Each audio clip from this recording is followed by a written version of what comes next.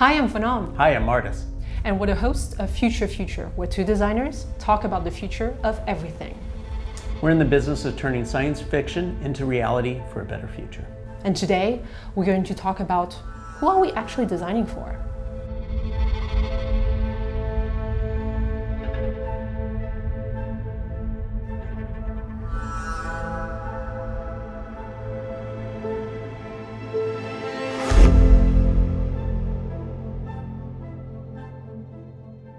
That's a great question. Is it going to be the consumer that buys the product?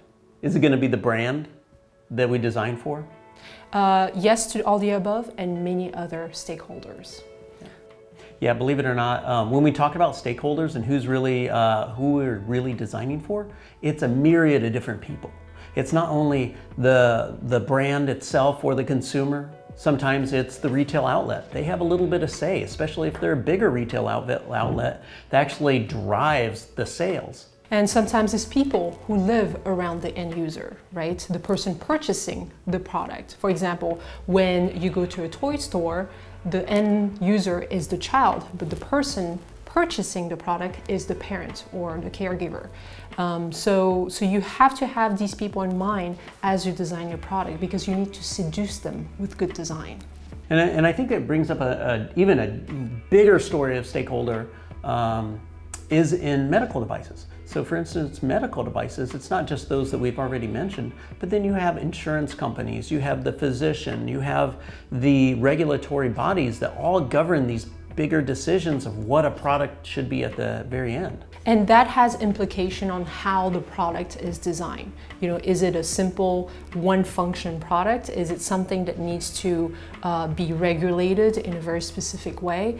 All of this, can be controlled through the interactions, through the physicality of the product. And it's our responsibility as designers to be aware of it and to integrate all of these facts into the product. And one of the other things we always do is we're very collaborative. So we're talking to all these different stakeholders and we're sort of negotiating, if you will, what is the best approach. And another thing about design is that we also have the responsibility to make everything make sense, right? If we're talking to 20 stakeholders, they will have 20 different points of view. And making them make sense in one product that is not overcomplicated is very difficult.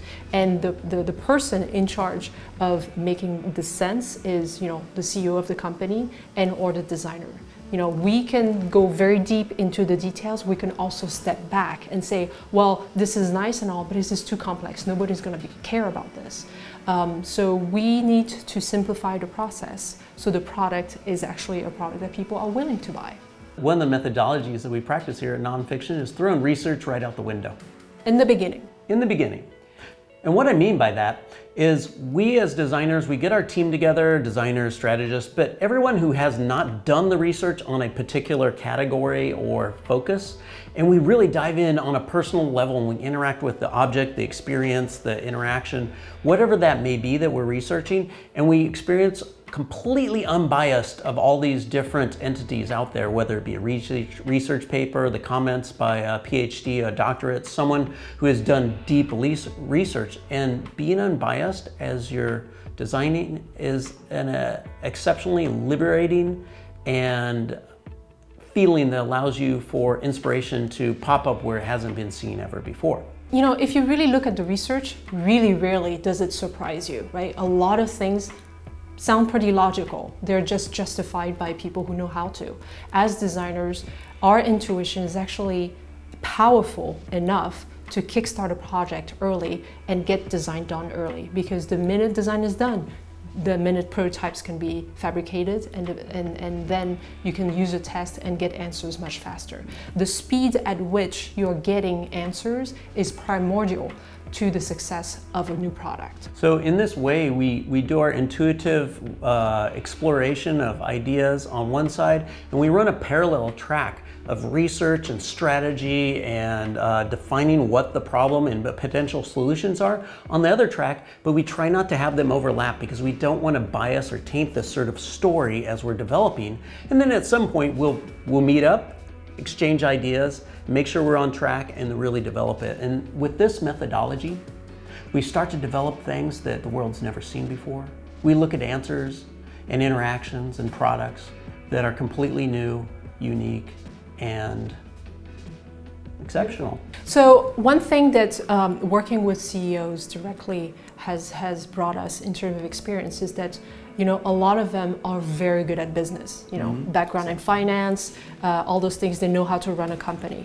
But a lot of them are not visionary. I'm sorry, it's just a fact. You know, a few of them are people who can look farther than, you know, the bottom line, can look you know, into the future of a certain technology or an industry. And these are the people that, you know, we like to work in tandem with. But it is our job as designers to inspire the CEOs and everybody who works around them to really think beyond what the industry is already showing you is working, right? It is risk, but it is exciting risk, and you know, who doesn't like to work on something that hasn't existed before? You know, who doesn't like to combine industries that haven't talked to each other ever and come up with something that is revolutionary? So when talking about evolution versus revolution, evolving a product and just putting another skin on it and making the same old thing with a slightly different look is not what we're about. We're about designing revolutionary products that really go out and that change their paradigm shift in how people interact and engage with their world and technology around them. And this gets back to not putting another piece of technology or something into a landfill. Because we know, after all, the biggest stakeholder around is Mother Earth. As designers, we already feel guilty about the nature of our career, which is designing things that eventually end up in the landfill.